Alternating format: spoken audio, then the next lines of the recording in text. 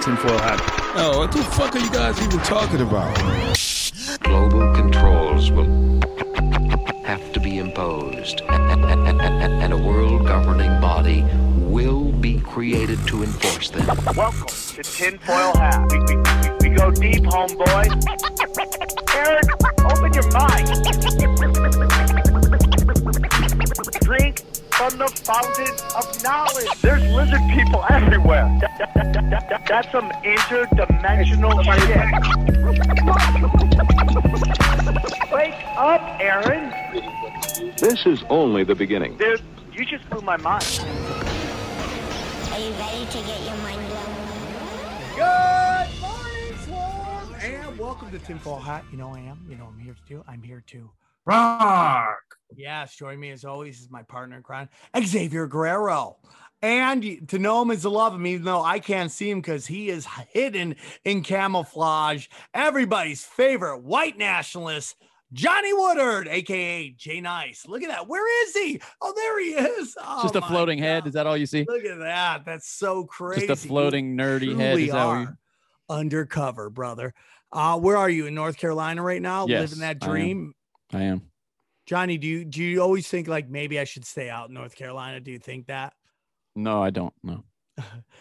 Dude, I've been here 4 days, rained every day, all day. Oh, just rain and lightning.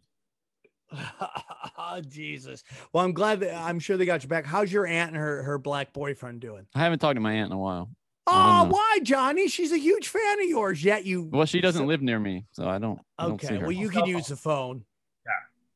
Call her up. Ask her how her black boyfriend. I barely call the people that I'm really close to, and my aunt. I mean, we're Johnny, not that close. You never called me ever. You don't care.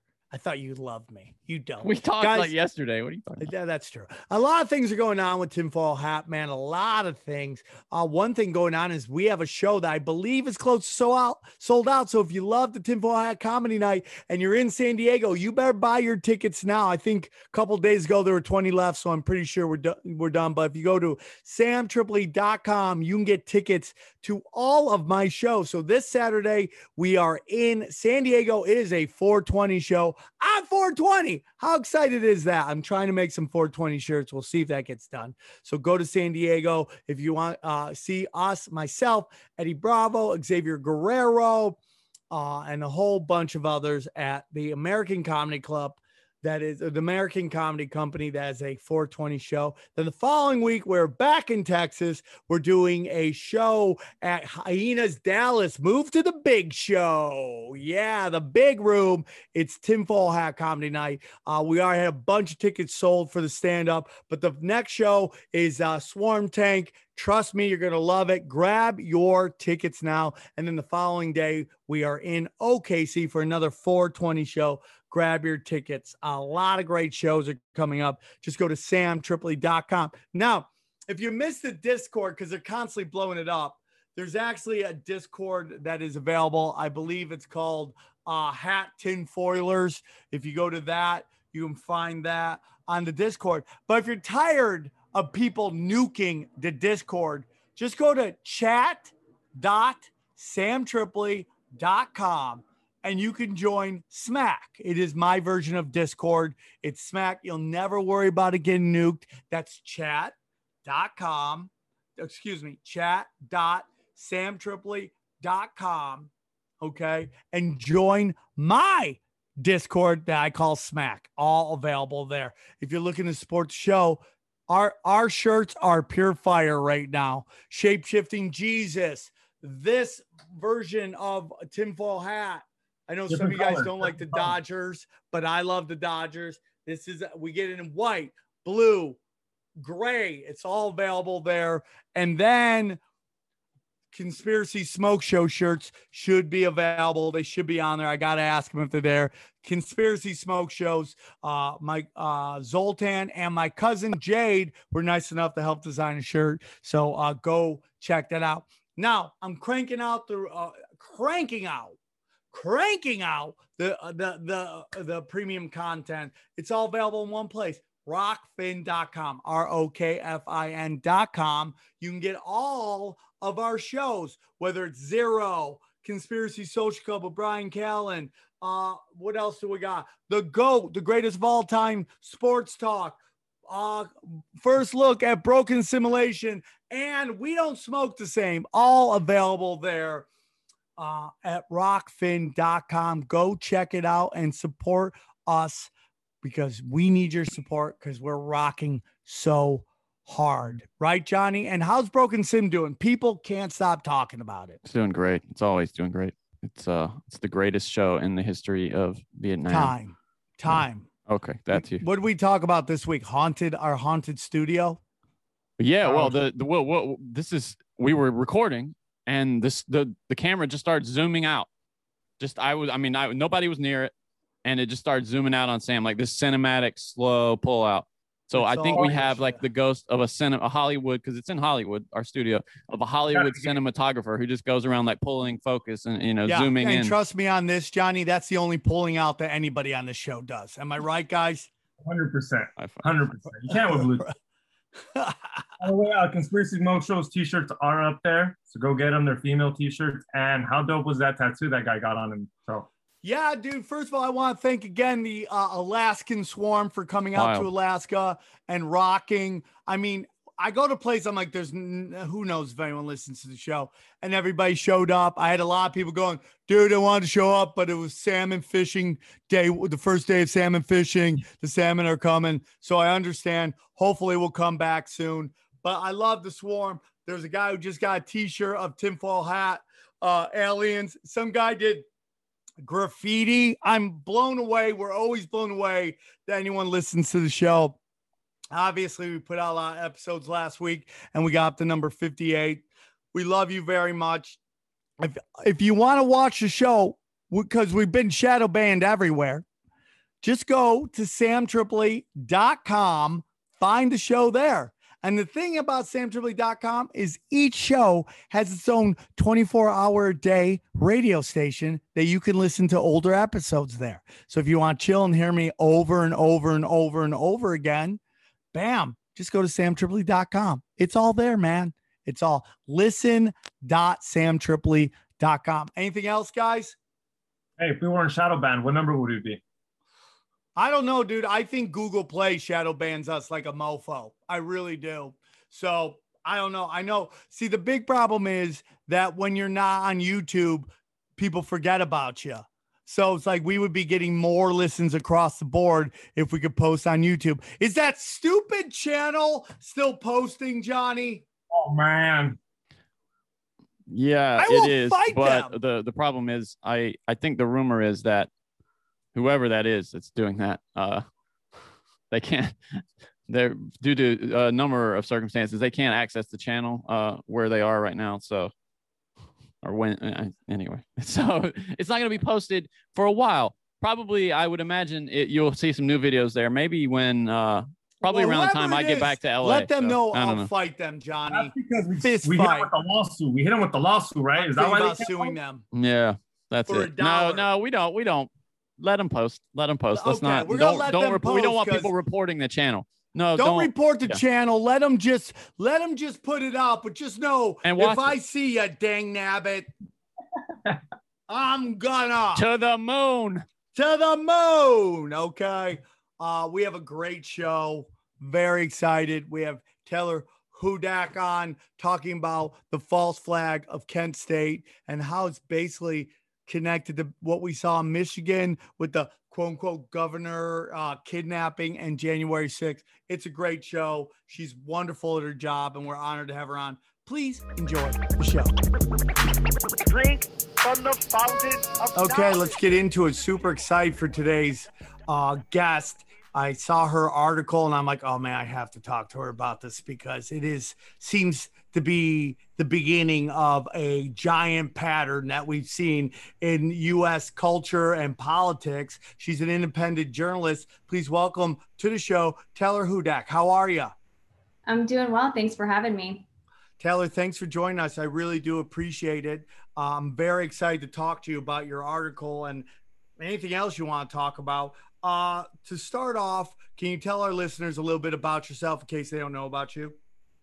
Absolutely. So I am an independent journalist, and I tend to cover issues related to the corruption of the intelligence community, issues related to free speech, free press, the First Amendment, as well as censorship, surveillance, data gathering, and also your latest internet news as well. I've been taking on, as well as COVID-19, and sort of looking into the different perspectives with the virus and with the official narrative as well. But today we're here to talk about an article published few months ago, but new documents have surfaced related to May 4th, 1970 at Kent State University. So I'm just really looking forward to really diving into that. I want to get into that in a moment because it does involve something you brought up, which is the corruption within our intelligence community. Recently, an article came out that can somewhat be considered but I think it's important to talk about, and that is Pegasus, the Pegasus software that is now being found on people's phones. And, you know, I think if you have one of these, you're somewhat, okay, they know what I'm doing. They're collecting the data somewhere. But I think a lot of people might not realize that, like, if the right software is on there, it can pin you to where you are. Now we're seeing that 2 people that were assassinated, it's believed that their phone had the Pegasus software on their phone, which allowed certain entities to know exactly where they are, and it could be involved in, leading to the assassination. What is your thoughts on that topic? Yeah, so first of all, I'm really happy to see this information come out. It's one more step towards accountability. Unfortunately, we do not see enough accountability, so it will be interesting to see what comes with this, but at least it's more awareness. And I think that it just really goes to show the great lengths that the intelligence communities will go to censor people, to surveil people, and to also cause harm to people they consider to be targets and dissidents. This is a pattern that we are seeing happen time and time again. As I said, I covered the Assange case extensively. He was spied on, targeted by the CIA. His entire family was, his children are. And of course, these journalists, not just Assange, but journalists all over the world who are in particular studying and investigating issues related to national security are going to be targets of the intelligence community. And we see this becoming a global effort. And I think that we are going to see just more of this come out, but I think awareness is our first step, as I said, to accountability, if there ever will be accountability, of course. Yeah, I mean, that's the question. What can be done to rein in our just out of control intelligence community? And ultimately, the question is, who do they work for? I mean, more and more, and this could even be said on law enforcement. Again, I have a lot of family in law enforcement. My grandfather was a cop. I have family members who are currently cops.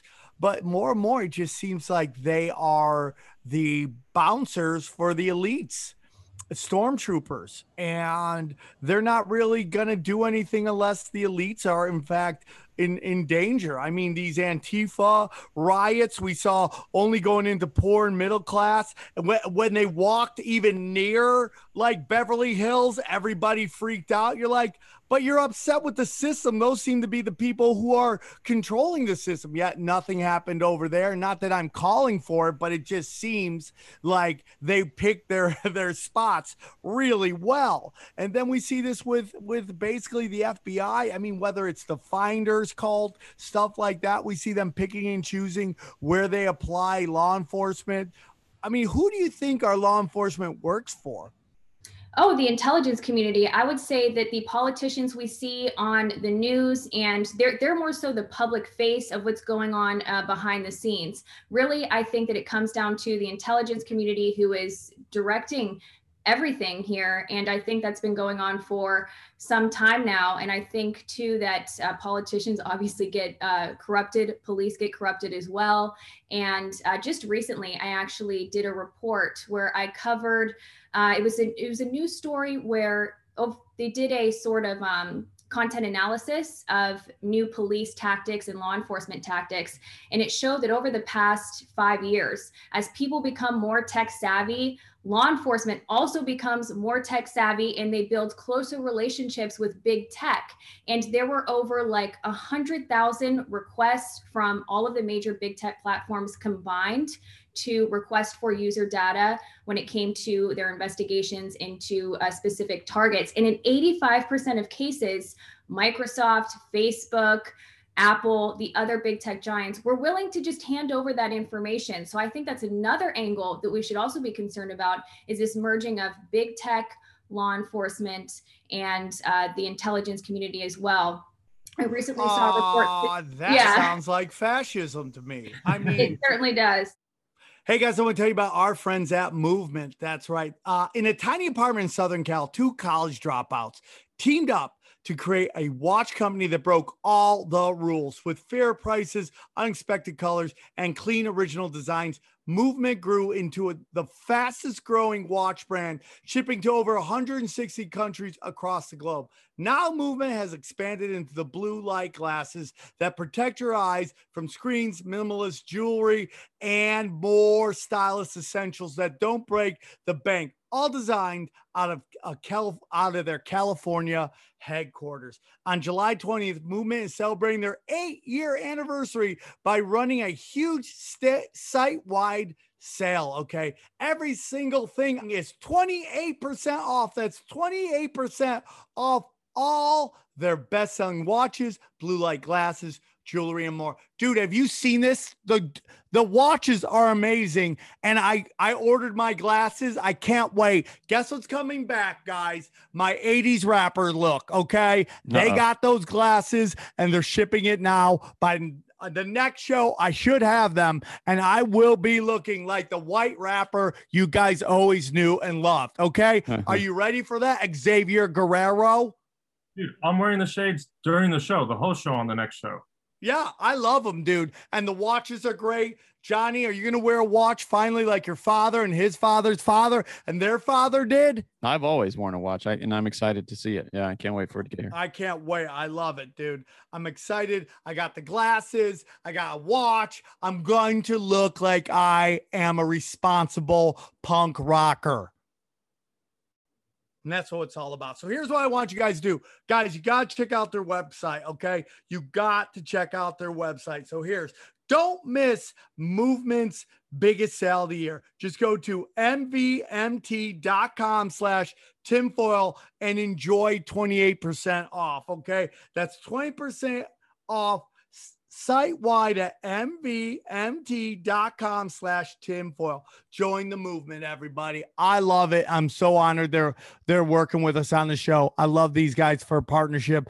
The watches look insane. The glasses look insane. Get cool. Rock out. I get in fights with people who are mostly private accounts on Instagram, and that's how you know they're bots. And they really want to talk about how that's not fascism, that's corporatocracy. I'm like, it's still fascism. It's just a different form of fascism. When giant corporations, with which big tech is, at least that's what the persona is. I 100% believe that let's say the Facebook movie was a giant facade to paint a picture of this kid who just was an outcasting, at this college, who came up with this thing and now it's huge. And you're like, or is it LifeLog that the Pentagon stopped the day that Facebook was registered as a business?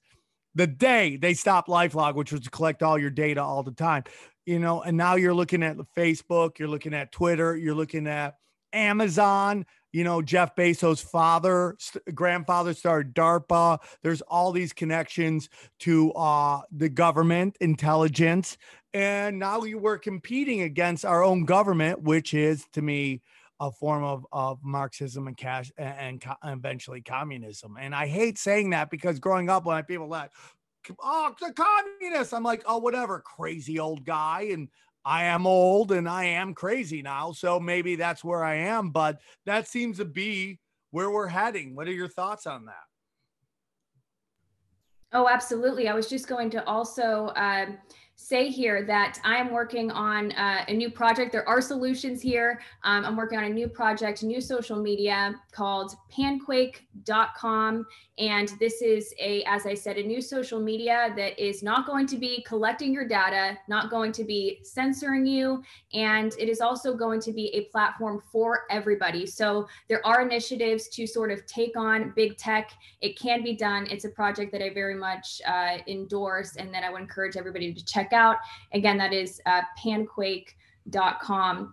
But I think that we are seeing, as I said, the merging of law enforcement, our government agencies, the intelligence community with big tech. Just the other day, of course, we saw White House Press Secretary Jen Psaki say that they're monitoring Facebook posts. And then I said, wow, what does that say about our governments? The fact that they are okay with announcing this to the public tells me that they believe that we will accept this. And unfortunately, some people are accepting it. Whatever your perspective is on COVID-19 and so-called disinformation, nobody should be advocating for censorship and for the monitoring of your Facebook posts or your social media posts or private communications. Unfortunately, that's happening. They have pinpointed 12 accounts. It's just so absurd. The fact in itself that they're doing that is absurd, but I think what's even more telling, as I said, is the fact that they can admit this. They're not even hiding it. Oh, I totally agree. That means they've kicked the can pretty far down the road. Right. And they're like, what are you going to do about it? And as we go through time, you know, this whole thing about misinformation, it's only misinformation if it goes against the government narrative. I mean, the Gulf of Tonkin was complete and utter misinformation. Weapons of mass destruction, misinformation. Russian collusion, Russiagate, misinformation. I mean, it's just over and over and over again. And imagine if you held the media to the exact same, the mainstream media, to the exact same criteria that you want to hold independent journalists to. There would be no CNN and MSNBC or Fox News. They would be gone.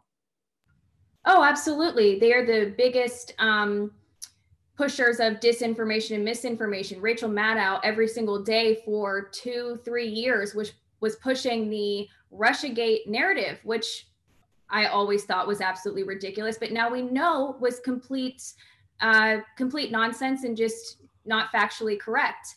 And I think that if you look over time too, many things that were considered conspiracy theories turned out to be true. And then we just ignore the fact that we previously called them conspiracy theories. So I think that if you're going to get truth, you're going to probably get it in the independent media, not the corporate media who is bought and paid for, as your viewers know that, of course.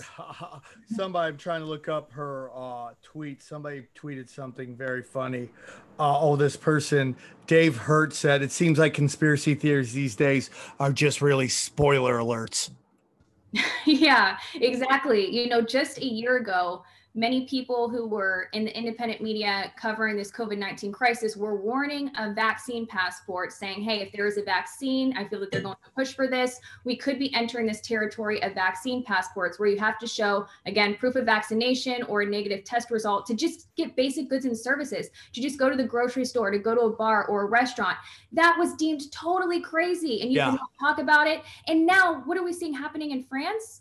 They have vaccine passports. Now, of course, I think they're starting to reel back a little bit on that, but that's just one very recent example of something that was considered to be conspiracy theory turns out to be true. And of course, conspiracy theory is just a smear to use against people to discredit them, because you hear that phrase or that term and you think, oh, that's nonsense. Don't want to be associated with that. Unfortunately, it's effective sometimes. I'm all about that action, though. I'm all about that. So I basically think and this is why this conversation could not be better timed, because just last week it came out that the quote unquote attempted kidnap of the Michigan governor by 15 white supremacist nationalists.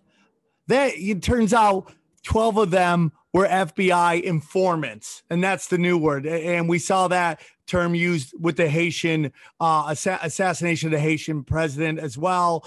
Informants, which sounds like to me agent provocateurs sent in to basically get some dim-witted idiot who pushed to take a certain kind of action to get a certain kind of results. so that the government could take their own kind of action. There's, add their own solution to it. So that's why this conversation is so important. Do you have any thoughts on the Michigan thing, or have you looked into it at all? That main leader, he was a homeless person. They're like three of them. They couldn't even gather up $3,000, and they need a certain amount to buy the bombs. And the government was just like, "Here, we're going to give them to you since you can't gather up the money." Unbelievable! Unreal. Unbelievable. I mean, we see this over and over. The Tonawanda 12 or whatever they called, they were infiltrated. We have the Fort Hood, a family is suing the FBI because of their invisible hand in some shooting that either happened or was gonna happen. We see it. Oh, I mean, the WikiLeaks drops that basically Stephen Paddock was either a CIA or FBI agent or agent provocateur. I mean, it just happens over and over. But this is why I'm really excited to have this discussion about what happened at Kent State. So I think it's more relevant than ever. So where do you want to start on all this, Taylor?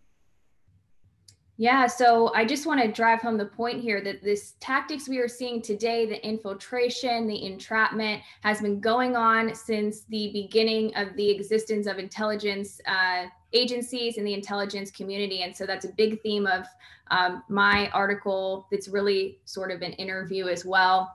But I would like to just start out how I got a hold of these documents. It's actually an interesting story. So of course, this is about May 4th, 1970, where 4 students were shot, 9 others were injured. This was during an anti-Vietnam War protest. Now, I went to Kent State University. I worked at the university as well while I was in grad school. And it was at this time that I came in contact with these documents. I was not a professor, but I worked in the communications department. And I basically just wrote stories, made videos about the university that were lighthearted, good stories, really a communications role, marketing role. It was not the place for investigative journalism, but I always knew in my career that's what I wanted to do. So I was tasked with working on a project for the 50th anniversary. So this was a year ago.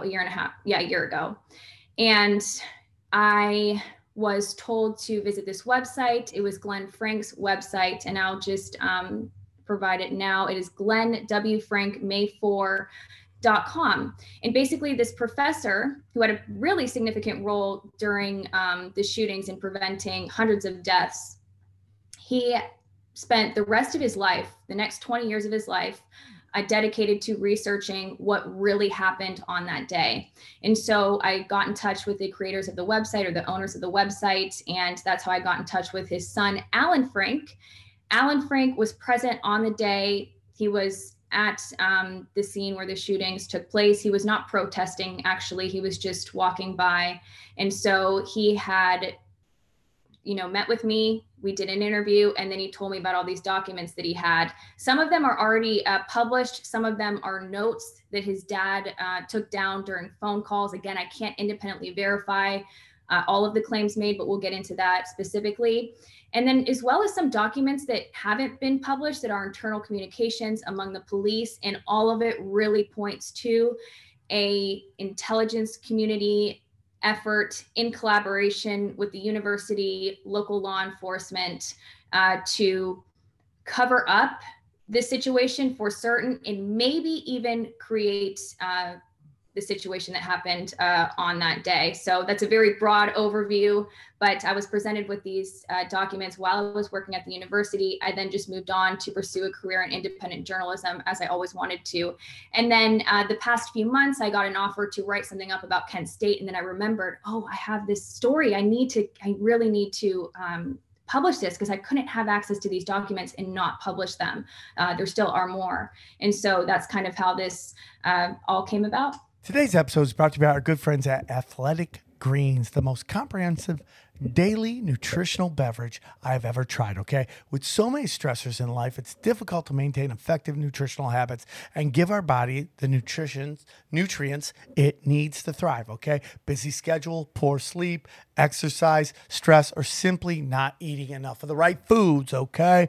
This is where Athletic Greens can help, okay? Their daily all-in-one superfood powder is your nutritional essentials, okay? It is by far the easiest, most delicious nutritional habit that you can add to your health routine today and empower you to take over your health, okay? Own your health. Ownership of your health. That's what we're talking about. I can't recommend this enough to friends or family, okay? One tasty scoop of Athletic Greens contains 75 vitamins, minerals, and whole food source ingredients, including a multivitamin, multi-mineral, probiotic, green foods blend, and more that all work together to fill in the gaps in your diet, okay? Increase your energy and your focus, aid with digestion, and supports a healthy immune system, all without having to take multiple vitamins, multiple products, okay? So this is what's going on right now, dude, okay? Right now, Athletic Greens is doubling down on supporting your immune system during these spring months, okay? They are offering my audience free 1-year supply of vitamin D and 5 free travel packets with your first purchase. If you visit my link today, you're basically never have to buy vitamin D again, okay? I just tell all my friends, all my family, I drink this every day, every morning, kickstarts my day, getting my my nutritional greens and getting my multivitamin, multi-mineral, probiotic, superfood to kick off the day, all right? I tell all my family and friends to do it. So this is what I need you to do.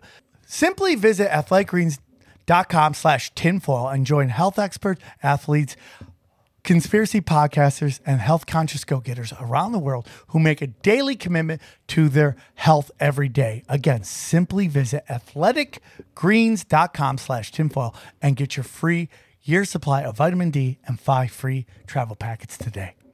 So it's so interesting. Now, you want to be an independent reporter, journalist. These are the stories you wanted to do? Yes. So I wanted to cover corruption. I want to cover issues, as I said, related to free speech, free press, the First Amendment, censorship.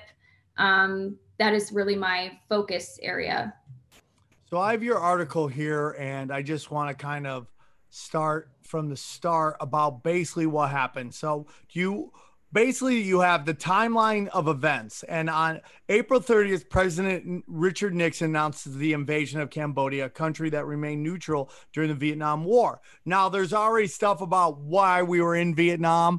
The whole story was that we wanted to stop the domino effect of basically China bringing communism to Vietnam. And if you watch the movie Fog of War, McNamara says that they didn't get along. That was never really an option for this to come out. Now, based on stories that we've done on the show before, a big part of going into Vietnam was the poppy fields, the Golden Triangle. And we see that as a big reason why we go into Afghanistan is we wanted to take over their poppy fields for our big pharmaceutical companies, which was a big part of World War I, to get the pharmaceutical industry out of Germany and into the United States, because Germany was starting to bang with the, Bank of England, and they couldn't have that. Let's move it over to the United States, where our government and everything is kind of starting to grow. So we have this thing now they want to go into, and I think the Vietnam War represents a very special time in our country, in that the elites kind of realize, oh, the masses are getting really smart. They're coming together. They're protesting, whether it's civil rights, whether it's the Vietnam War. But we're looking at this group of people that are very, very intelligent. And I think that begins the slow process to erode the educational system in the United States and the family unit. We start to see a big push to kind of destroy the nuclear family unit, which has led to kind of chaos in this country. What are your thoughts on all that, Taylor? Yeah, that's a pretty good summary. So I will say that the Vietnam War, obviously complete disaster. They knew that. They knew that there was no way we could win this war because of the terrain, the decrease in morale as well. Now, of course, this era was a very unique time frame, and there was obviously a very distinct generational gap. So the young people during this era who were counterculture, who were protesting the war in Vietnam, their parents were from the 1950s, Leave It to Beaver culture. And so there was this very significant clash and generational gap as well that I think sort of plays a role in all of this. The 50s was a time, I think, of conformity and of discipline, whereas in the 40s, and then you go into 60s, 70s, and it's more of an era of free love. There was the sexual revolution, I don't want to call it a drug revolution because that doesn't make sense, but the introduction of, psychedelics and other drugs into our culture. So there was so much going on at this time. I think people began to question the norms, and that was obviously within this counterculture. Now, I also, though, real quick, think that a lot of that stuff was also manufactured through the CIA to again erode the family unit and the educational system, drugs. And listen, dude, I'm pro women. I think feminism has a lot of great stuff going. It's equality across the board, regardless of what you're born, is obviously to me common sense. But there's this big movement to kind of destroy the family unit. And I think a lot of it comes out of 60s and 70s, the hippie culture, a lot of it coming out of Haight-Ashbury, whether it's Charles Manson or the Grateful Dead. We see a lot of connections to the CIA. And this is all about destroying, again, the family unit in the way that you saw them destroy the Black community with the drug wars. We see these kind of counterculture movements to destroy the family unit, in my humble opinion. That's really interesting. So I will say that, yes, I think it's very, we know that the CIA was funding these experiments, the, famous electric acid test. The CIA was very much funding this and funding these other programs like MK Ultra and that sort of thing, which they claim is no longer exists, but who knows? Who can know for sure? These agencies are so deceptive. Can we really believe that that's no longer taking place anymore? And a good point that you raised that just reminded me of something too, is that I think we also need to be cautious of the fact, like these social justice movements that arise are oftentimes used by the establishment to pin us against each other. Yeah, astroturfing. Yeah, and I think that's like a really important thing to be aware of. These different movements, while obviously equality is so important, the establishment does not want us to be working together. They want issues because that creates division, and their ability to maintain authority and power is far easier when you have a divided public and not a unified public.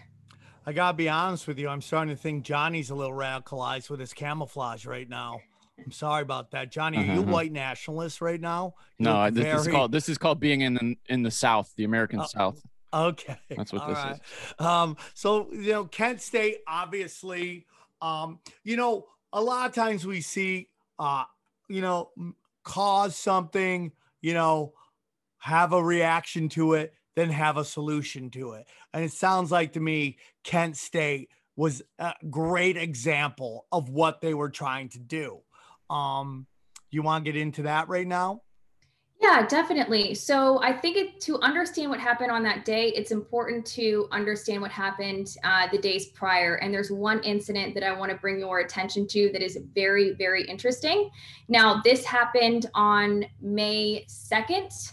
This was on, Saturday, May 2nd. This was the day that the Ohio National Guard was ordered to duty by then Ohio Governor Rhodes. This was after receiving a request from Kent Mayor Satrom. He was fearful that so-called radicals would destroy the city. And of course, there was some commotion, I wouldn't necessarily say violence or riots, but protests were happening because, as you said, of President Nixon's announcement that the US invaded Cambodia, a country which remained neutral during the Vietnam War, after he promised to de-escalate the war efforts. So there were things that were happening really starting on Friday, May 1st. But again, I want to go back to, or move ahead to Saturday, May 2nd. All right.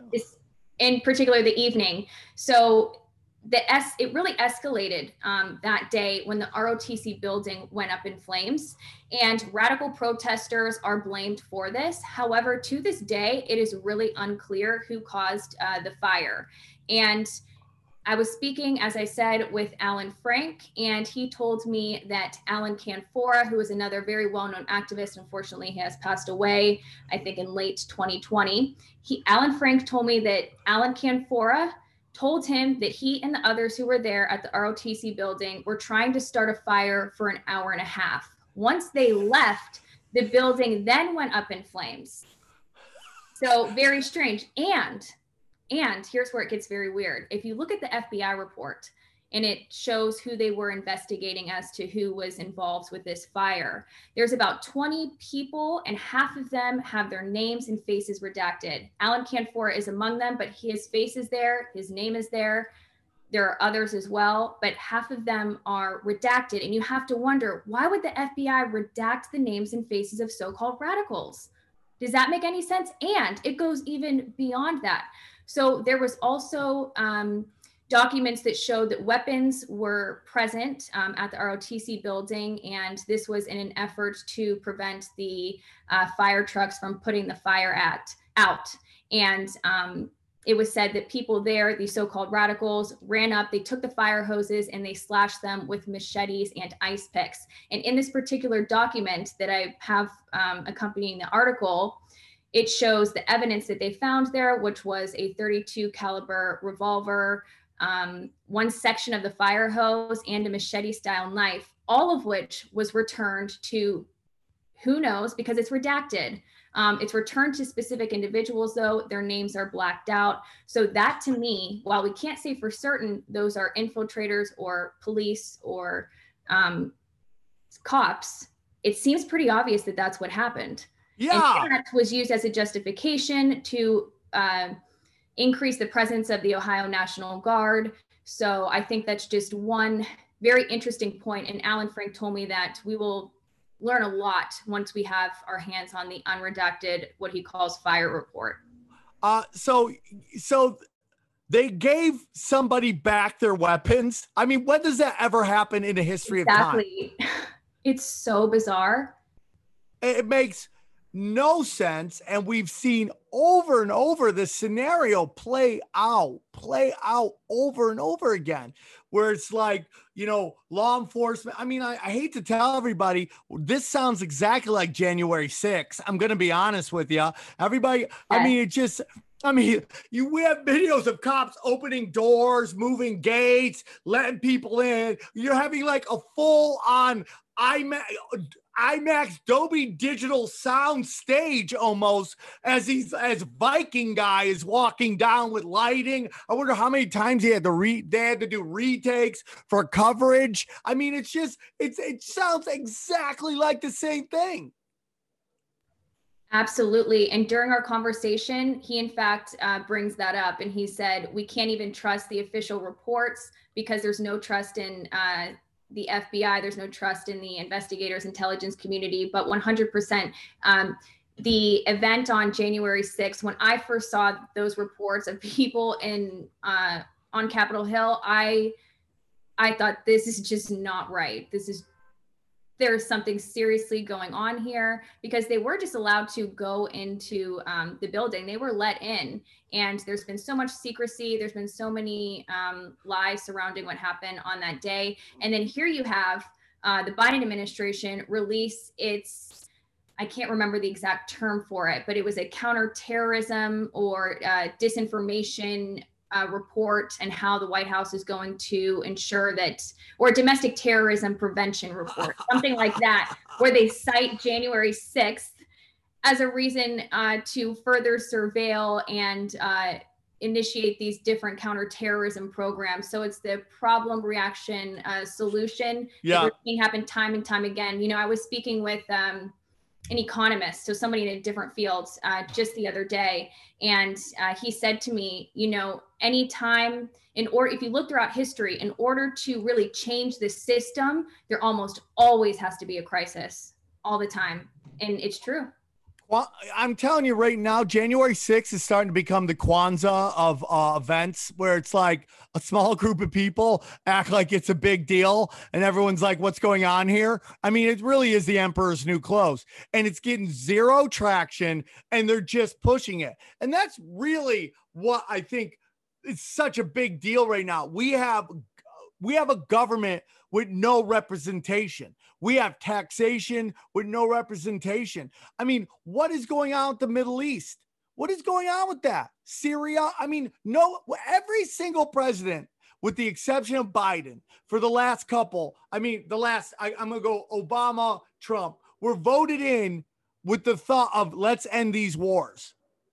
And they're not. They're just continuing Syria, continuing false flag information constantly about what's going on over there, misinformation left and right from the mainstream media, and they just keep marching forward. There is no accountability from what the people want from their own representation. And it's like, I understand why women go crazy when guys hit on them and try to hook up, and they say whatever we want to say, try to score, and women go nuts. I'm starting to get that, because that's what happens every 4 years with with the election process, where they tell us what we want to hear, and as soon as we vote them in, all of a sudden they do whatever, and we're like, I'm going crazy. I'm just going to eat ice cream and cry, you know? So, I mean, that seems to be where we're going right now, and that seems to be one of the things that's happened at Kent State, this giant cause and reaction, right? Solution.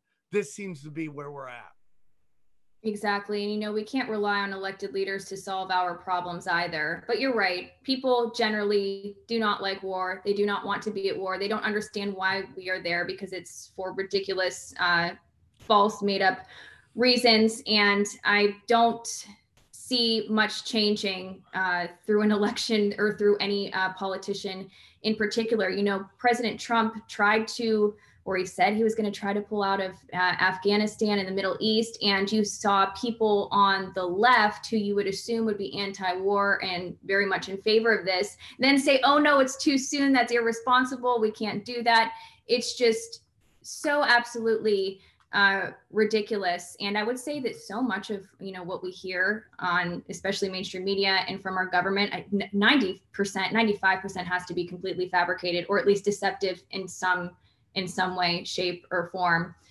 Fortunately, the statistics do show that more and more people are tuning into independent media. The trust within the mainstream corporate media is on the decline. The viewership is also on the decline. So that's one positive thing. And, you know, this is a continuation of, you know, this movement by the Nixon administration and all the presidents around there to demonize the anti-war movement, which is basically gone from the mainstream media today. There is no, I mean, you have quote unquote liberal Democrats calling for regime change everywhere. And you're like, what the fuck is going on here? This is a clown bizarro world. But back then, same thing with the CIA, with Charles Manson, which was to push this hippie culture. And then this whole, we're going to do an episode on what really went down with Charles Manson, but it was this demonization of the hippie movement. Same thing with this Kent State, where they basically wanted to basically paint anti-war protests as dangerous people, dangerous to status quo, and that we need our government to be able to take away some of our rights in order to combat this movement. And that the movement only happens because the intelligence community makes this happen.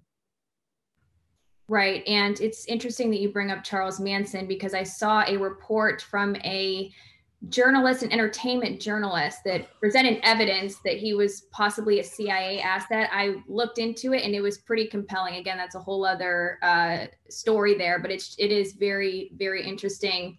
Now, as far as, May 4th and what happened in demonizing anti-war protesters, unfortunately, what the mainstream and the establishment has done a really good job of is demonize anti-war protesters in a way where if you question these ongoing endless wars, that somehow means that you're anti-American, anti-US, and also anti-troops, that you do not support the troops, which of course we know as Americans is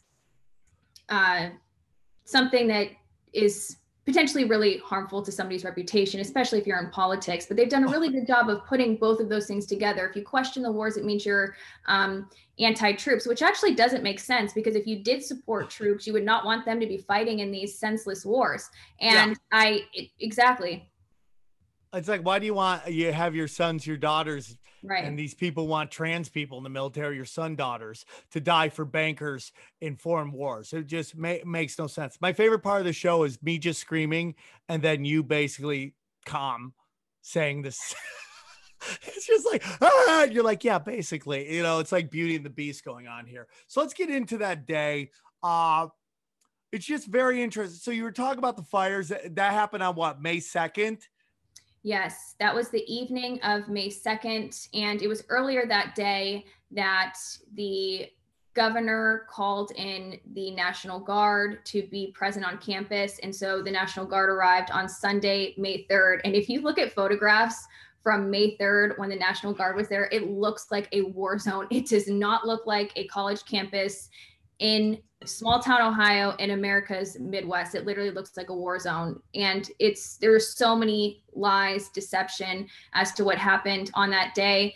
Of course, now more of the truth has come out. I think it's pretty well accepted that intelligence was heavily involved on what happened on the days leading up to it, and also the pretty shameless cover up as well. But initially, it was accepted for politicians, governors, other leaders, and officials to advocate for more death. So we've come a long way, but we're still far from getting the truth out. Unfortunately, the university has not helped in that process. Of course not, man. Of course not. Because then, nobody wants to be called a spook. And that's exactly what would happen. So we have these documents that come out, and I'm looking at some of them from your article where these faces are redacted. This reminds me a lot of exactly what they did with the JFK, Trump's JFK dump. Like, they redacted every name except for George Bush Sr., and he was on his deathbed. And then you saw the same thing with 9/11 with the dancing Israelis. When those information was dumped, all their faces are redacted. All their names are redacted, even though there's a million videos with the dancing Israelis talking about being in Jersey that day and what they were doing there. But yeah, why would you redact these names? Well, because then it could come out, and probably my favorite, probably because a lot of these guys are still alive. So I actually did have to, and again, it was something that I really had to think about in the days leading up to the publication. There's one document, I believe I am the first to publish it. I checked extensively. It is an internal correspondence between the Kent police, and it's where they admit that there's a mod squad, which is of course undercover police operation going on. Now, I left in one of the names of Reinhold Moore because he was a known informant. This has been reported on. Now, there are several other people, like 30 other people on that list, and I had to make the tough call. Do I redact it? Do I not? So I'll explain why I did. When I looked up these names, many of them were deceased. Many of them were no longer alive.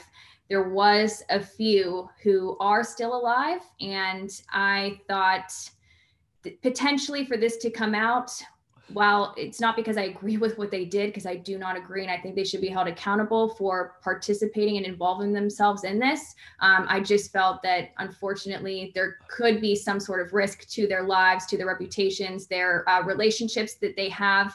I just wasn't sure about it. So in my best judgment, I chose to redact the names. I thought it's probably more important that we know that there was a mod squad on the campus operating, but maybe in the future that information will be unredacted in the future. But yeah, some people are still alive, but I had to make some tough journalistic calls here. Well, you know, the truth of the matter is like you could find yourself in some crazy, you know, positions legally, and you know, and you're on your journey to become a giant independent journalist. But you know, right now I don't know if the political clout would be there to handle that kind of blowback from something like that. So you know, it's not your job to you know, fight that war. Somebody you know, established should go out there who has the financial and political clout to push back if they come after it. So I don't really have a problem with what you did. That and would it get that much attention for something so old? Like if it was some like real clout, I'd be like, yo, release those names. Like if she has some real, it's well, not I mean, like it's just the truth is just like, I mean, who knows what would happen and who knows who would push back. And it's kind of like, you know, I mean, it's a tough call, and I have no problems with you doing that. So your interview with Alan Frank, tell me a little bit about that. Yeah, it was a great interview. Again, I do think I should make note that, of course, this is the work in the in pretty much investigative journalism. He was not a journalist, but this is based off of the investigations of Professor Glenn Frank. He has passed away several years ago, almost 30 years ago in 1993. As I said, he dedicated the rest of his life to determining what happened on that day. And just to give everybody watching a little background into who he is and what role he played on that day. After the shooting took place, which lasted about 13 seconds, Alan told me that there was silence for a brief few moments, and then there was screaming and crying. And his dad happened to arrive at the scene at around that time, I believe. And he was helping getting people in ambulances, that sort of thing. And a lot of the students were outraged. There was like thousands of students or about 1,000 students who then sat down in front of the National Guard. And the National Guard said to his father, Glenn Frank, you know, these kids have got to disperse. They have to, you know, move away and get off the premise. And they weren't moving because they were obviously very upset at what had just happened. So then he gave this very impassioned plea and speech to basically tell the students, like, this will result in more deaths if you do not move. And for some reason, it just really touched a lot of people. And the students did leave the premise, and he's credited with saving hundreds of lives. He was also a very conservative guy, Alan told me. Alan said he was also very conservative, very pro-America. He said that his father was, quote, high on America. And this event happened, and he was really disturbed by it. And as I said, dedicated his life to seeking the truth. And so Alan talks about the work that his father has done. And I do want to note it's a real honor to be able to speak about this work and to publish it and to get the truth out. So I'm very grateful to be able to do that. One thing that I think is another important point to get across here is that people who were there on that day, these students are so deeply impacted by this and traumatized from this still to this day. I went to the university at the most recent anniversary, and that was on obviously a couple months ago.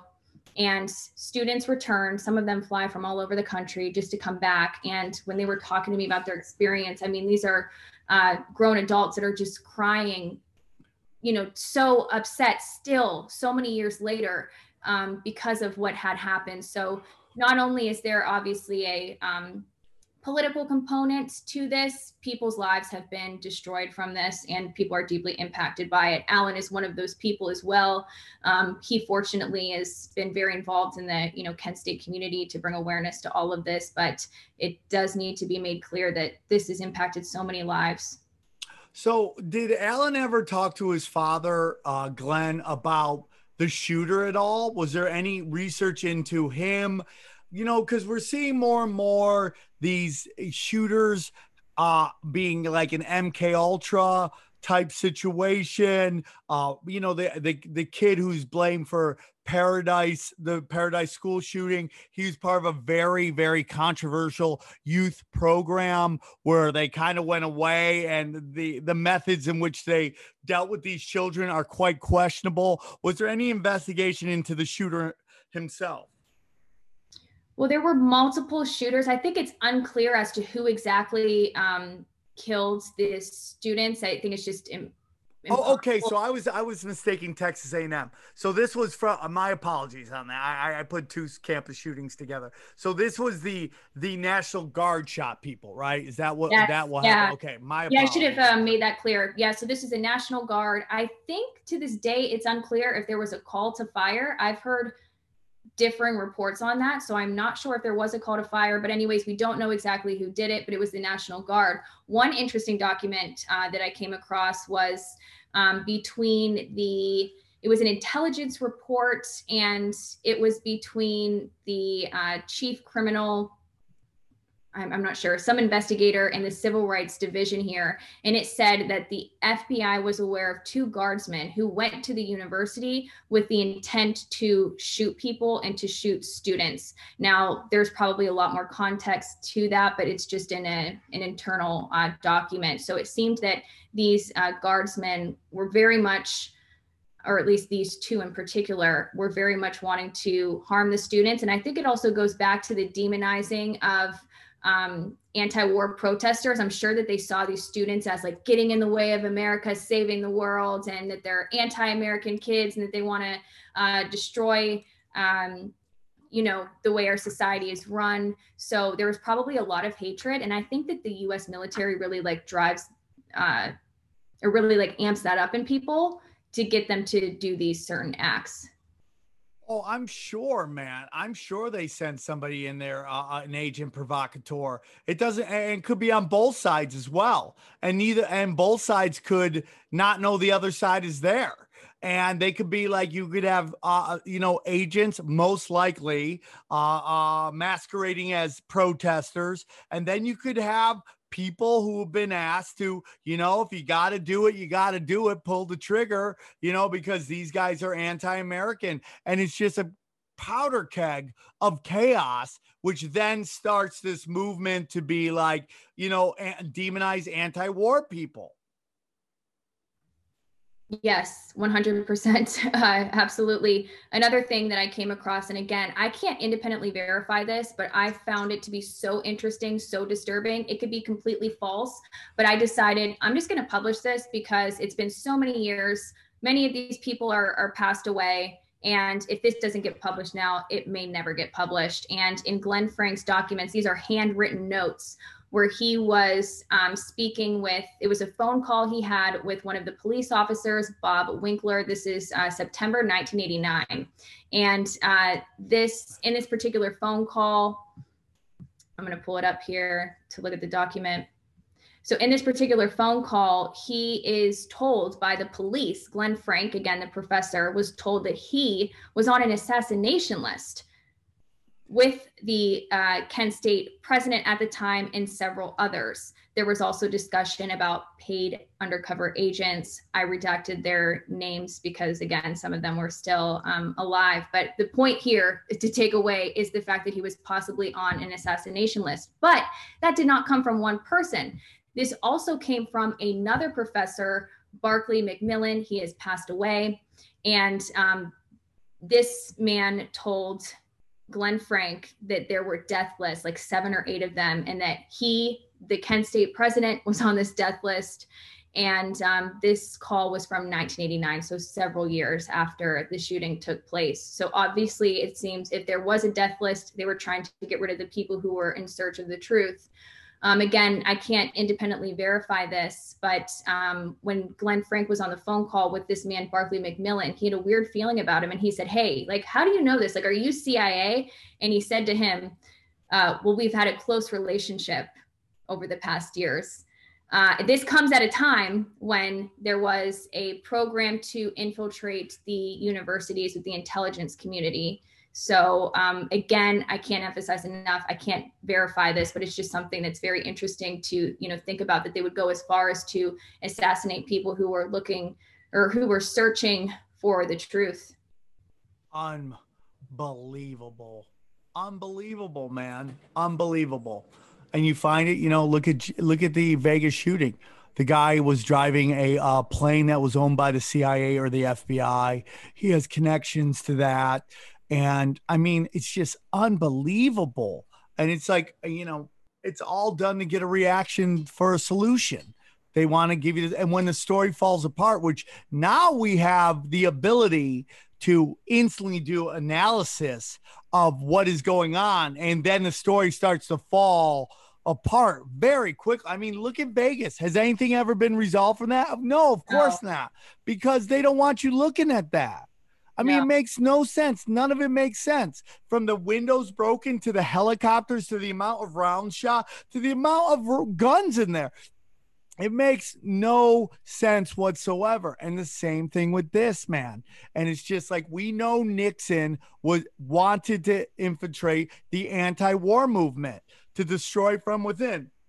And that's constantly what we see happening again. And, you know, you saw the same thing with Occupy Wall Street. I mean, in Seattle, there was a cop who like, he was undercover and he got surrounded and he pulled out his gun and his badge. And it turned out he was a cop. We saw that in Minneapolis with the umbrella man, the guy breaking windows with an umbrella, and people were following going, "Are you a cop?" And he didn't say anything. He walked off. We see it happen over and over and over again, because I believe people are peaceful, loving people, that they need to be provoked to elicit a response so they can give us this solution. And then we fast forward to January 6th. The exact same thing is going on, and they want to silence all of the dissidents of journalists. And so I know you wanted to talk a little bit about Julian Assange as well. Any thoughts you have on that? Yeah, so it is very connected to your last point, considering the fact that people who are dissidents, who challenge the establishment and authority, are unfortunately going to be targeted. Julian Assange is a prime example of that. He exposed the U.S. military-industrial complex, among a number of other things, and now he's being punished for that good journalism. It is a case that I followed closely. I covered the extradition hearings in London. Despite a UK judge blocking the extradition request, Assange is still in prison, Belmarsh prison. It is the worst prison in the UK. It's where it houses the country's most dangerous criminals, murderers, rapists, etc. That is where he is held. That's where an award-winning journalist and publisher is being held right now. The case will be heard on appeal. The U.S. government, represented by the Crown Prosecution Service, has been given limited ability or limited permission to appeal the judge's ruling. So now the angle that they're taking is that the U.S. is changing its tone now, and they're saying, Assange, we're going to provide some assurances here that Assange will not be held under SAM's restrictions, which the best way to explain that briefly is just an extreme form of isolation. They're saying he won't be held under these restrictions, and that he won't be held in ADX Florence, which is a supermax. That doesn't mean that he's not going to be held in another supermax. So it's incredibly misleading, these new assurances from the US government. And also too, in this, with these new assurances, the head of the CIA at any moment could change their mind and place him under SAM's restrictions and could put him in ADX Florence. And this is the same CIA that targeted him, his 6-month-old baby, his entire family. They tried to assassinate him. Do we really think that the CIA is not going to flip a switch and put him under these SAM's restrictions? So that's where the case is at right now. And I just want to encourage everybody to keep sounding the alarm here and to keep supporting him, because his fate is inherently tied to the fate of other journalists, activists, and this case really impacts the public's right to know as well. So I just want to encourage everybody to keep supporting Julian Assange. Well, my question is, didn't one of the witnesses who basically claimed they committed some kind of sexual assault or something along the lines of that has completely recanted his story, that there are no witnesses now to any kind of sexual assault? Well, this witness, Sigi Thordarson, was a WikiLeaks volunteer for a very brief time. While he was volunteering, he embezzled more than $50,000 from the organization. He's a known liar, cheater, and just a few years ago, he was also tried and convicted on sexual charges with minors. This is the person that the U.S. government relied on for evidence in the case. And this man now is saying that he made up all of the allegations against Assange related to hacking that really broadened the scope of the conspiracy to commit computer intrusion charge. He is now recanting those statements. He said he made it all up so he could get immunity. And this case is still going forward. It is so unbelievable. So what that shows is that the U.S.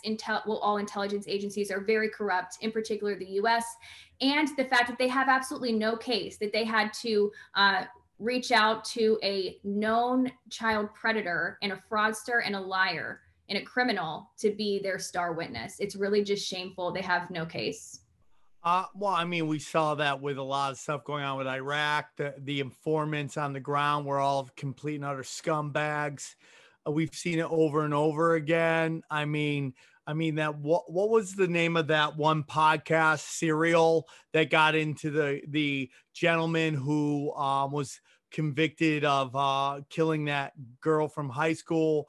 And it just like the guy that was the informant has now like committed so many crimes and they just let him off, which is a lot with the same thing that they did with Charles Manson. Like Charles Manson would like commit crime after crime and just walk out of prison. Like nothing happened, jail, nothing. That's how you know that there is a dark hand at work. And what it all comes down to is that I believe in my heart of hearts that Julian Assange has in fact is the catalyst for the flip in what we traditionally see liberals as. Because before the whole WikiLeaks dump and everything that was anti-Obama, you know, it was very easy to know who the good guys were and who the quote unquote good guys were and who the quote unquote bad guys were. Well, now that this comes out that, you know, that Obama's drone striking everybody, the U.S. government and the military is committing war crimes at a historic clip. Now, all of a sudden, who the good guys, who the bad guys are, have completely and utterly flipped. And now you got guys like John Cusack right now completely destroying his legacy by saying that Julian Assange was a Trump guy and that he helped get Hillary elected. And I'm like, dude, I cannot believe I used to love your movies. And now all is being revealed. And I think we are really in an age of awareness and more is being revealed. And it's not a Q thing or anything like that. It really is that the internet is like the internet lets you know. And yes, there is a lot of disinformation out there. Obama renewing the right for, you know, the U.S. government to use propaganda against his people, which they always were doing. Now it's just officially allowed.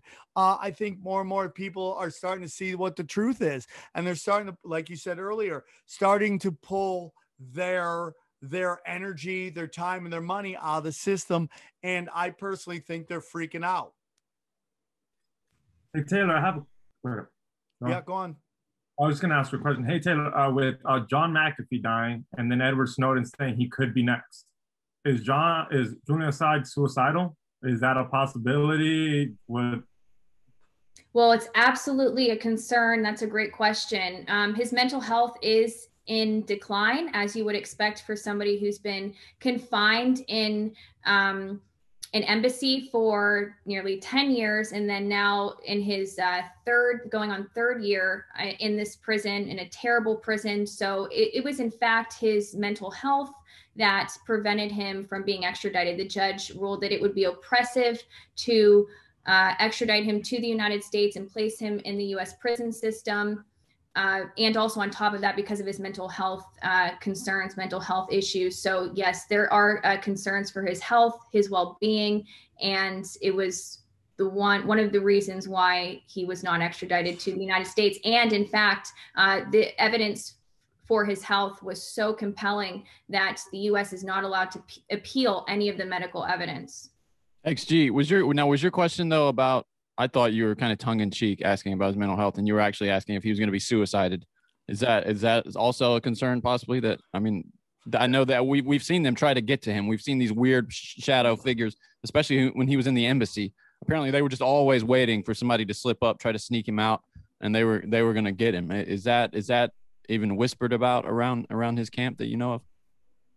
Well, it's absolutely a possibility because it has come out that they already tried to assassinate him while he was in the embassy. The reason why, and they is, let me be clear, U.S. intelligence via a private company, UC Global. So U.S. intelligence through a private, to just put this in simple terms, contracted a private company whose job it was to protect the embassy, not surveil the people in the embassy. That's what happened. They turned the cameras into a surveillance network where they surveilled Assange and everybody who visited him. This included his doctors who visited him and his attorneys. So think about that. The privileged legal information that he and his attorneys have access to has now been in the hands of the people who are trying to prosecute him. That should be sufficient to drop this case. But to get back to your question, it did come out in court that there were efforts to use this private company to assassinate Assange. And then several of the employees of that company said, hey, like, we can't do this. We're not going to participate in this assassination. They were essentially whistleblowers, and that's why this has all been brought to light. So I think the risk is certainly always there. Listen, here's the biggest issue that we're having right now, and the sure sign the system is just broken. We have kangaroo courts. We have judges that are not enforcing the law. I mean, in this particular case of Julian Assange, the judge is so obviously biased, whether she's taking money from the other side or she's invested in the other side's movement. We've seen it over and over again. And that's what we see what's going on with the United States. And I know Whitney Webb, who I respect so much, is talking about how, they purposely are trying to destroy our faith in the electoral process, which I totally agree with her about. But you have judges throwing out obvious cases and evidence that would show that's exactly what happened now. We live in a banana republic, man. Our military and our law enforcement are doing nothing to enforce the laws of the Constitution. And if they're not going to do it, what's going to happen? I think it's ridiculous. What's your thoughts before we end here, Taylor? Yeah, I mean, that was a great summary there. It goes down to the fact that we cannot have faith in elected leaders. The establishment is completely corrupt. And I also think that there is an element of sort of this unspoken awareness and knowledge that if you do challenge the system, say if this judge were to rule on the side of the defense on all counts, on all pieces of evidence, there would possibly, I'm just speculating, possibly be some consequences for that judge. She probably would be removed as a judge. We've seen that happen before. So I think there's an unspoken awareness as to what could happen if you do challenge them. But I think that information is key here.